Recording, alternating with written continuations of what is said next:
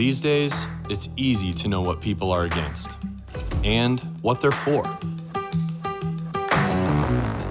In our new City First Church series, Jesus for the People, we'll be answering the questions, what is Jesus for and who is Jesus for? Here's the spoiler, the good news. Jesus is for you. And that changes everything.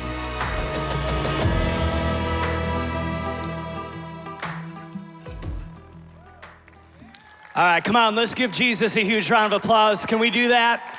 He is for us, and that is something that we need to be extremely and eternally grateful for. I want to say hello to everyone here at City First. I want to say hello to Cape Coral. Come on, let's give a round of applause to our Southwest Florida location. Also, God Behind Bars. All the gentlemen at God Behind Bars, both at Hardy and Dixon, we love you. And everyone here at Spring Creek in the State Line location, hello. And everyone joining us online. We realize that the vast majority of you are joining us right now via an electronic device. And we just want to say thank you so much for being a part of our City First Church family. We love you, and man, we are just so happy to be together.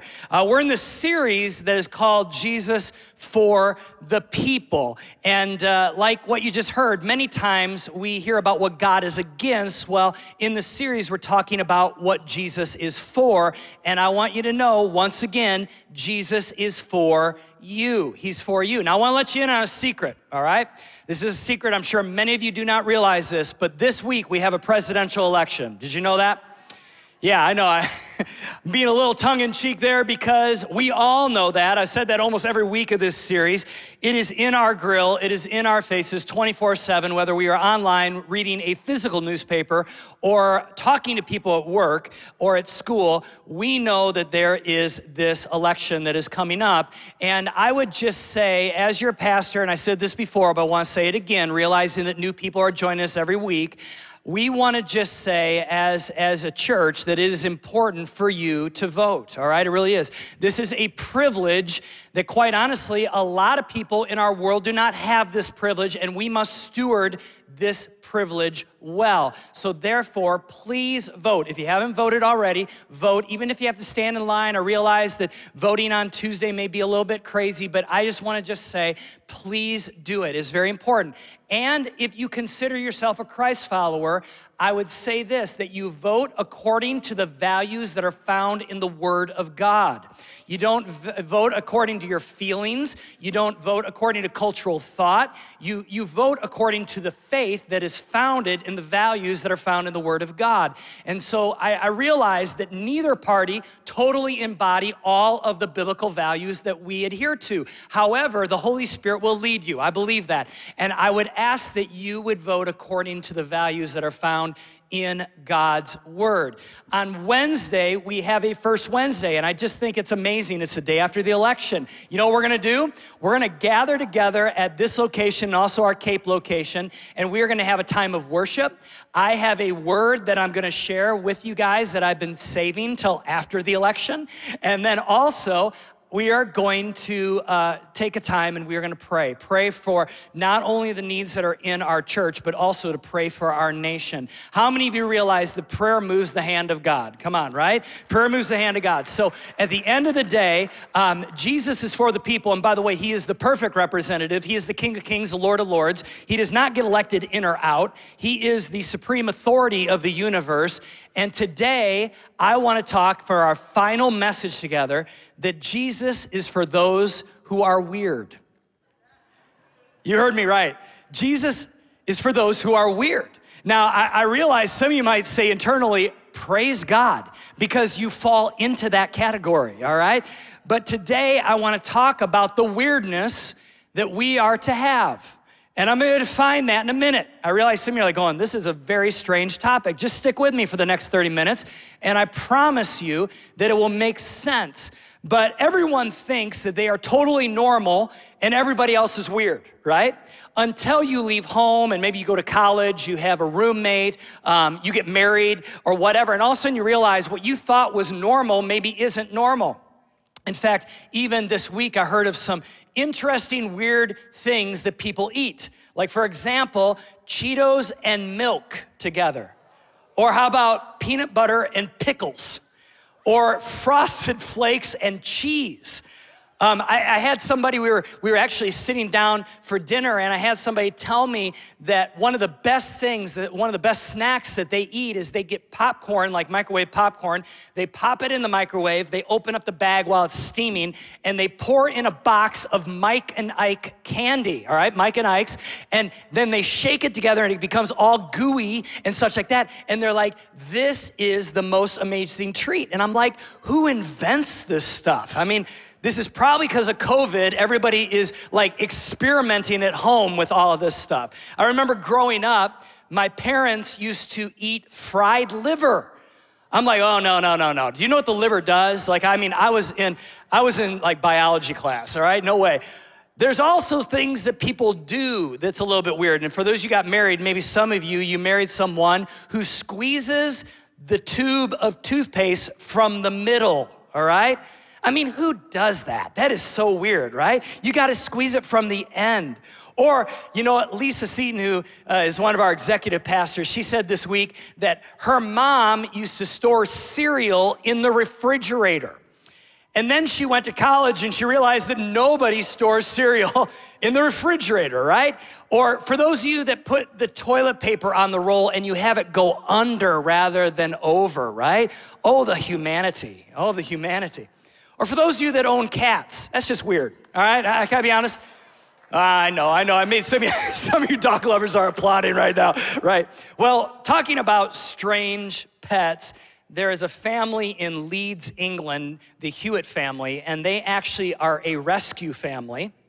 They rescue strange pets, and so they live, no joke, with 80 different types of animals, ranging from 2 monitor lizards to 6 bearded dragons, 4 boa constrictors, 2 pythons, 2 giant tortoises, a cane toad, whatever that is, 4 tarantula spiders, various rodents, an African gray parrot, 2 meerkats, 2 raccoons, and a skunk, just to name a few. Now, if you've ever been to England, the homes there are not that big. So, you know, it's like 1,000 square foot flat, and they have like 80 of these animals. I'm telling you, that is weird. Today, we're gonna talk about being a little weird. I love what Pastor Craig Groeschel, he's a pastor of a great church that's based in Oklahoma called Life Church. And he said this one time about being normal, because we always try to be normal. We don't want to be weird, right? That's kind of like a rule of thumb. Well, this is what he said about being normal. Normal people are stressed, overwhelmed, and exhausted. Many of their relationships are at best strained, and in most cases, just surviving. Even though we live in one of the most prosperous places on earth, normal is still living paycheck to paycheck and never getting ahead. In our oversexed world, lust, premarital sex, guilt, and shame are far more common than purity, virginity, and a healthy married sex life. And when it comes to God, the majority believe in Him, but the teachings of Scripture rarely make it into their everyday lives. Simply put, normal isn't working. Normal isn't working. Today I want to talk to you about being weird, because if you follow Jesus, you are going to think different, you are going to live different, and you are going to act different. And I want to talk about that. You know, it is not by chance that I have saved this message for the Sunday before the election. I'm telling you, I am saving it on purpose for today, because I believe this week we're gonna see a lot of normal things. Normal things like division and animosity and fear and hurling insults and all kinds of things that will be in our culture. We are going to see very normal things. And what I wanna do is I want us to be a little abnormal, a little weird, you could say, this week, because I don't think normal is working. There is an old saying, in fact, I've preached it for years in youth ministry and even in being the senior pastor now of the church. And this saying is an ancient saying. It says this: to preach always, when necessary, use words. Now, some of you might even have this on a plaque at home or on a picture or something like that, and it is attributed to a saint by the name of Saint Francis of Assisi. But here is something that's a little startling. He didn't say it. Fake news. He didn't say it, all right? Instead, this is what he actually said. He actually said, "It's no use walking anywhere to preach unless our walking is our preaching." I think that's a very, very powerful statement. Regardless of what he said or didn't say, I think what he's driving home is this, is that our actions and our words need to line up. Because if our actions and our words, or our lifestyle and our words do not line up, that's called hypocrisy. And we get the word hypocrite from the Greek word that basically means actor. In other words, when they would go to an open-aired amphitheater back in the ancient days, or they'd go into what we would now call a theater, they would see actors or stage players on the stage, and those people were called hypocrites. So in today's world, it would be that everyone who lived in Hollywood is called a hypocrite. I'm not gonna go there. But my point is this, it's just another word for actor. That's all it is, it's just another word for actor. And so, we need to realize that the loudest sermons of our life are basically preached every day at work, at school, in our families. When we die someday, when we are in the casket and they are having a memorial service for us, our friends and family are not gonna gather around the casket and talk about all the things we said as much as what we did. For example, they will say things like, "He's a compassionate person," or "She really loved people," or "He was very generous," or "She was bold and fierce," or "He made me laugh." They're not gonna say, "Well, she talked about being bold," or "He talked about being generous." You see, our life is our pulpit. And I'm gonna tell you right now, whether you're watching online at one of our other locations or right here at Spring Creek, I'm telling you, you all are pastors. I'm not the only pastor in the house today. You all are pastors. You just don't maybe have a little certificate or went to seminary for it, but this is the thing. You all are pastors because you are preaching a sermon with your life every single day. And is it weird? Is your sermon a little different? Is it a little odd compared to what's going on in culture? I hope so. And here's the reason why. Because if you're a follower of Jesus, you're gonna live different, you're gonna act different, you're gonna think different. And so I wanna talk for a moment about the first 300 years of the church. Like, I'm talking right after Jesus dies, is resurrected, ascends from the dead, goes to heaven, and for the first 300 years, what we now call the church, it was kicked off by a guy by the name of Peter, one of the apostles. And then through the generations, for the first 3 centuries, it began to grow and grow and grow and grow. In fact, some historians believe it grew as much as 40% every decade. And it grew and grew. The odds are against us being here today. Do you understand that? I want you to think about this, that there was a man by the name of Jesus who lived in the Middle East before there was the internet, before there was CNN, before there was MSNBC or Fox News, before there was social media, Facebook, or anything else, before there were newspapers or any way of communicating in that fashion. And what he talked about, his teachings, we're still talking about 2,000 years later. It has created a worldwide movement that billions of people throughout the last 2,000 years have been a part of. Think about that.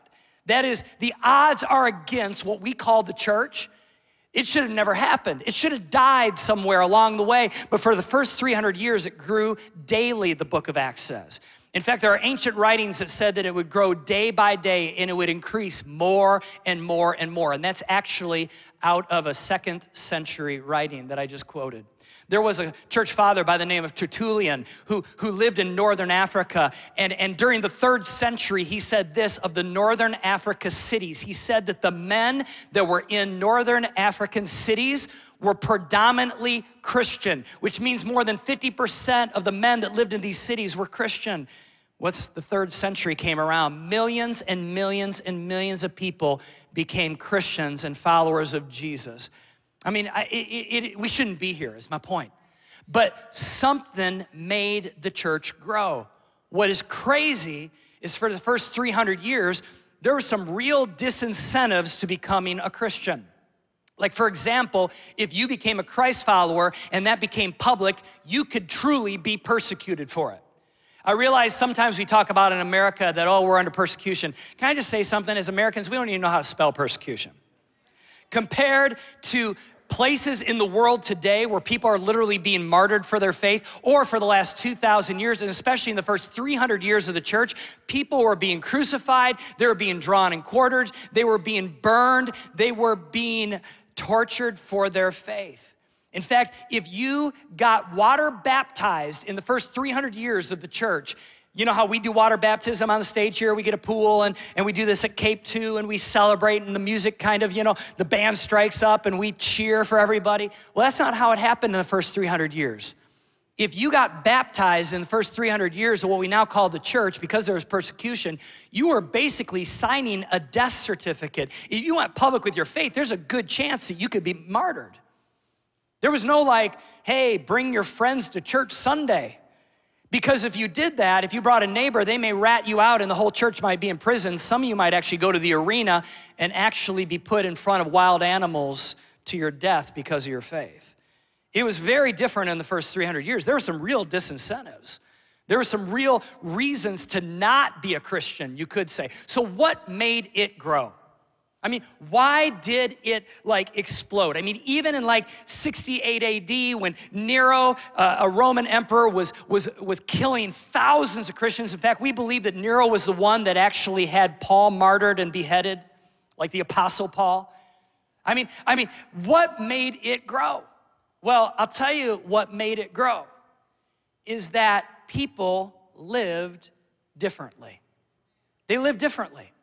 And it became a piece or an item of curiosity to those people that were around them who wanted to know about this new faith, this faith that made them willing to endure persecution, willing to live differently, willing to do things that culture was not doing. In other words, living by the code and the teachings of Jesus himself.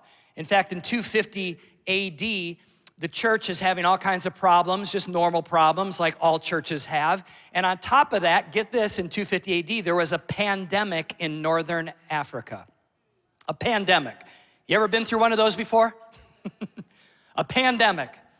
And so the bishop of Carthage, basically he was writing this letter to the Christians in northern Africa, trying to encourage them. And I want to read for you what the bishop said. He said this, he said, "Beloved brethren, we are philosophers not in words, but in deeds. We exhibit our wisdom not by our dress, but by truth. We know virtues by their practice rather than through boasting of them." Listen to this last line. "We do not speak great things, but we live them."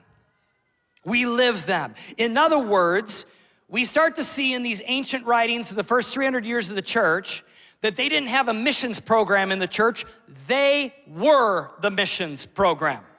That they lived in their everyday life, whether they went to school, whether they ran a business, whether they went to work, wherever they went, they lived differently.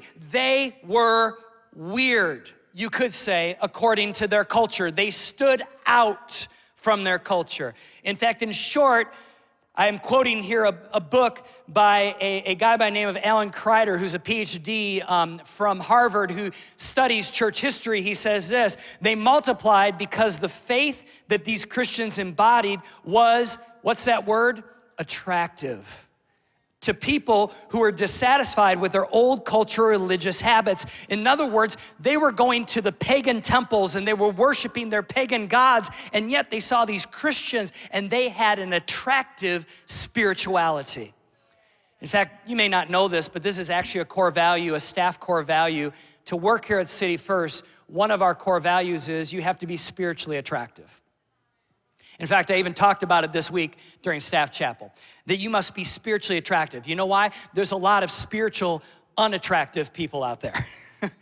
In other words, that their spirituality does not draw people in. Rather, our spirituality, our walk with God, hopefully makes people curious and draws them in. That our love and our life and our grace and our attitude and the way we act at work or at school is different, and it makes those that are non-Christians wonder what's up. You see that there's an attractiveness to our spirituality. So back in the first 300 years, these non-Christians saw something different in the way that Christians worked, how they treated others, how they ran their businesses, how they showed compassion to the poor, to the imprisoned, how they loved their neighbors, and even this, how they responded to difficulty and hardship. Here's one of the weirdest characteristics of the first 300 years of the church. They responded to pain and hardship differently than everyone else in their culture. See, some of us are going through a really rough time right now. And I will tell you that this tough time, this difficulty, can be your greatest sermon that you've ever preached with your life. Because everyone can have faith when things are easy, but when things are difficult, that's when true faith is tested. And these early Christians, they did things differently. In fact, you know what? They live different. I don't like hardship. I'm just gonna go on the record and say I don't like difficulty, I don't like hardship. I like my life to be easy. I like it to be comfortable. I don't wanna be out of my comfort zone. I like there to be a blessing without a sacrifice. That's just me, that's my humanness, and I'm sure that I speak for all of us in here, right? I remember in 1991, it was a year after I gave my life to Jesus. I remember I became super sick. And the doctors didn't know locally here in Northern Illinois what was wrong. I went to doctor after doctor. It was kind of interesting. I had a lot of the symptoms of COVID, actually. And yet they couldn't figure it out. It was kind of like I had mono and all of kind of these different things combined. And for an entire year, I struggled. And I'm a high energy person. Jen will tell you I'm like the Energizer bunny. Even on my day off, I'm doing stuff. I mean, I can't stop. I just have like a drive. I love it. For me, relaxing in a day off is actually working around the house. That's just, I'm not a Netflix guy. So this is the thing. All of a sudden during that year, I couldn't do anything. I didn't have any energy. I was frustrated. I was confused. I went to Mayo Clinic for 3 days. They did all these tests, and they couldn't figure out what was wrong. And when I was done, I remember I stood in my bedroom, and I'll never forget this. Some of you heard the story, but I stood in my bedroom, and I raised my fist to God because I'm 1 year old in God at this point. I'm sick as a dog, and I'm like, God, if this is how you treat your friends, I'd hate to see how you treat your enemies. I remember it was one of these kind of things, and then I'm waiting for the lightning to strike, you know what I mean? But I was at a low point. And why do I even tell that story? It's because sometimes hardship makes our faith weak. And sometimes when you go through difficult times, your faith can be shaken. And that's something that I think all of us have encountered before, regardless of what the level of difficulty was. Well, these early Christians had difficulty and persecution, but many of them, not all of them obviously, but many of them, their faith remained strong because they trusted in God. See, really, I think this whole COVID thing, you know what it's really done? It's made us really test our trust in God. That's really what it's done. It's vetted our trust. Do we really trust God? Do we really believe the songs that we sing? I'm gonna have a victory, I'm gonna have a victory. It's like one of those songs that we sing around here. Well, yeah, you have to have a victory, but first there's a battle. There's a hardship, there's a setback. There's something that's uncomfortable. And then yes, God brings the victory, but he only brings the victory after there's a battle, right? And so this is the thing. We love singing the song about the victory. We hate going through the battle. I hate it and you hate it. We probably shouldn't love it. I'm not trying to say that we should love it, but this is the thing. In it, do we trust? Next week, I'm beginning a brand new series for the next 4 weeks. It's gonna be called Trust Issues, because some of us have some trust issues. And you know what? Are we going to really trust God? And this would be a great one to invite your friends to and people that are far from faith. By the way, if you're watching right now, do a watch party. Maybe even if it's virtually on Facebook or whatever, because this would be a great opportunity to invite people to come and learn about what it really means to trust God. Is there a God that we can trust? Is he worthy of our trust? See, the early church was weird because they actually trusted God. They trusted him at his word. When sickness came, they trusted. When persecution came, they had smiles on their faces walking into prison. When gossiped about and maligned in their cities, they just remained silent. When made sport of, they didn't retaliate. And it was their weirdness that was their most powerful sermon. And so this is the thing. I'm not talking about weirdness like annoying. I'm not saying we should be weird like annoying, okay? That's not what I'm talking about. I'm not talking about being annoying. I'm talking about being different. I'm talking about being non-conforming. I'm talking about that our life and our conviction should stand out, not mirror what's going on in our culture. Can I get an amen on that by any chance, right? Because this is the thing.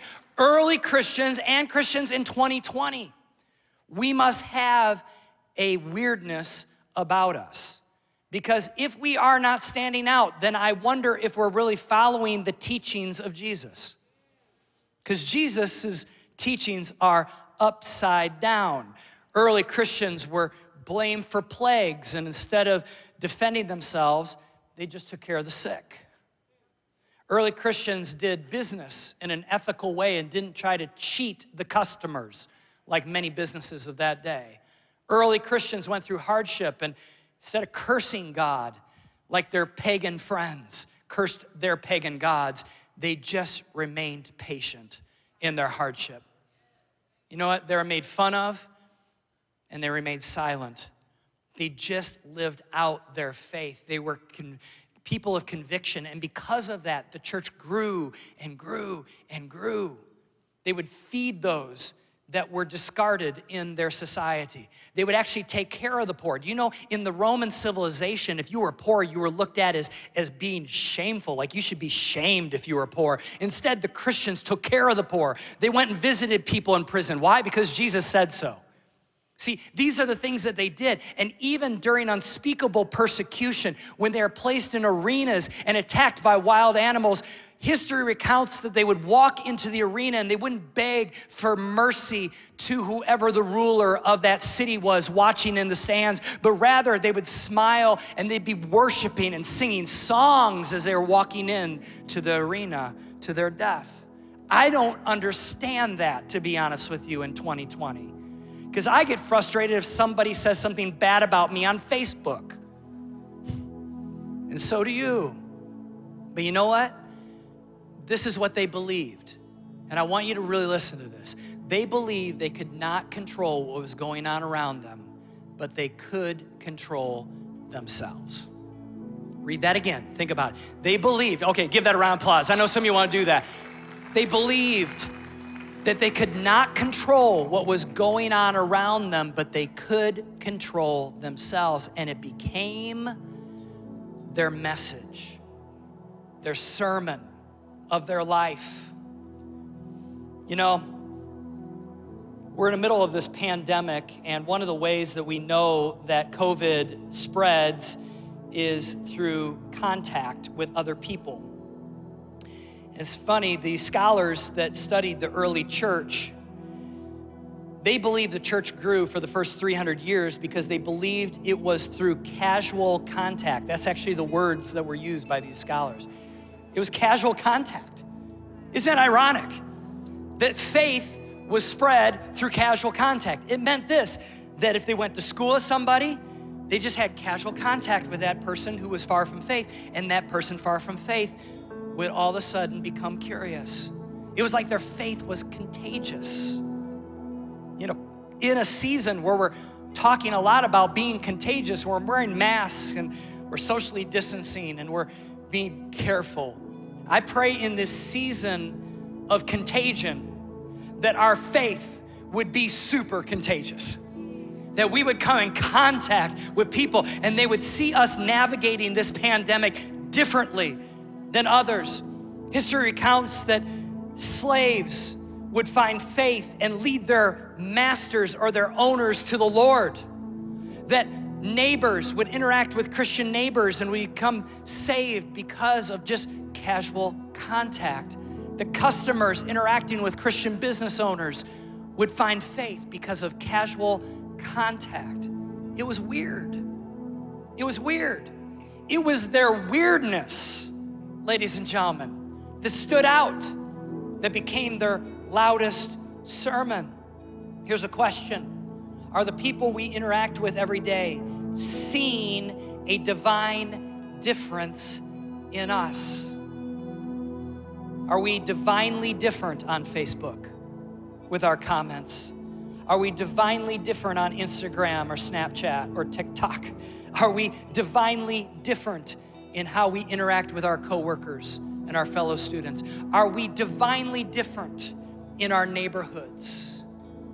See, it's kind of quiet, and I guarantee it's quiet in every location right now, because all of us probably have a lot of homework to do, don't we? A lot of improvement that sometimes, even as your pastor, Jeremy DeWert feels way too much like this world. And I have to remind myself what the Bible says in the New Testament, that we are, get this, aliens passing through this land.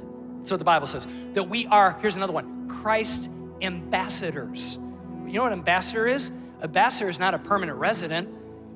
An ambassador is a temporary resident that represents another country. We are Christ's ambassadors. We're here temporarily, and we are representing a kingdom. A kingdom, by the way, that is eternal. The first century church, second century church, third century church, they didn't carry the spirit of this world, but rather they had a different spirit. Will our spirit be different on Tuesday? And after Tuesday, will our spirit be different? Because let's not have a spirit of division, a spirit of anger, a spirit of fear, like what will be in our nation. It doesn't take a prophet to predict this. Regardless of who wins on Tuesday, there's gonna be fear, there's gonna be anger, there might even be violence. Listen to me. As people of faith, our spirit must be different. Because listen, we represent an eternal king that in 4 years does not get voted out. See, normal isn't working. Paul writes this as we close. Paul writes, since you have heard about Jesus, you have learned the truth that comes from him. Throw off your old sinful, may I insert in there, normal nature, and your former way of life, which is corrupted by lust and deception. Instead, let the Spirit renew your thoughts and attitudes.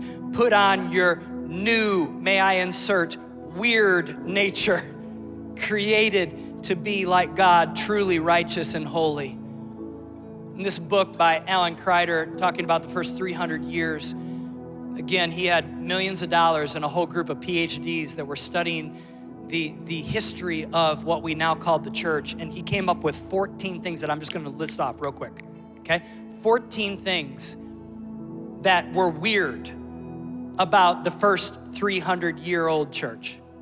Like the first 300 years, the Christians lived this way, and it was super weird in culture. All right, here it is. Number one, they met frequently, like what we're doing today.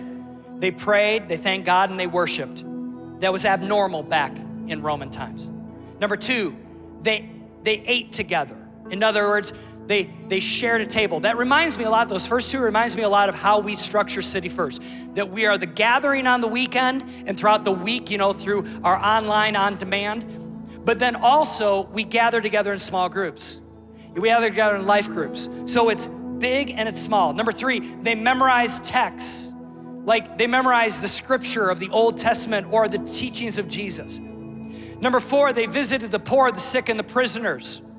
Number five, they exercised hospitality. In other words, when visitors were coming through town, they would bring them into their homes and feed them and house them, even if they didn't know them. Number six, they put money in the collection box. In other words, they gave money to the church so that the church could continue to expand. That was abnormal in that day. They, number seven, gave food and clothing to those that were in church. In other words, if there were people in the church, brothers and sisters in Christ, that were going through difficulty, they would help each other. Number eight, they fed the hungry. Number nine, they were truthful. And that sounds so strange, but again, millions of dollars of research that these Christians actually told the truth rather than lied. Number 10, they maintained sexual purity. Number 11, they lived a holy life. Like, for example, he writes, they didn't abort their babies. They didn't kill other people. They didn't watch blood sports in the Colosseums. Number 12, they were willing to lose out in business or in lawsuits. They didn't have to always win because Jesus said the first shall be last and the last shall be first. Number 13, that they allowed people to leave the church. Now that sounds very weird, but back in Roman days, in the pagan churches, you could call them, you couldn't leave. Once you were in, you were in. If you ever tried to leave that church and take on another faith, you could be killed. And Christians believed that people were made in the image of God, and so if people wanted to leave the church, they could leave the church because they were image bearers of God and they valued life. Number 14, they faced death without fear. How weird, right? How weird. So I want to ask this question, and then I'm going to pray. What are some things that you know Jesus wants you to do right now that are going to make people think you're weird? How you're going to live your life? What are you going to do tomorrow at work? What are you going to do tomorrow at school? What are you going to do in your family? Because our life is our loudest sermon. In what ways is Jesus asking you to live that's abnormal, nonconformist, weird, that is maybe gonna make some people think that you're weird, but you know that you're living according to the convictions found in the teachings of Jesus and in his word? You see, can I tell you that when we live weird, that's when we're living right. That's when our sermon of our life becomes something that attracts other people, because normal isn't working, guys. Can we elevate above the election just for 30 seconds? Can we just elevate above whatever candidate you want to win? Can you not see that our entire society is cratering right now? Can you not see that we are emotionally cannibalizing each other? Can you not see that we are at each other's throats? Can you not see that this society is eroding in front of our faces?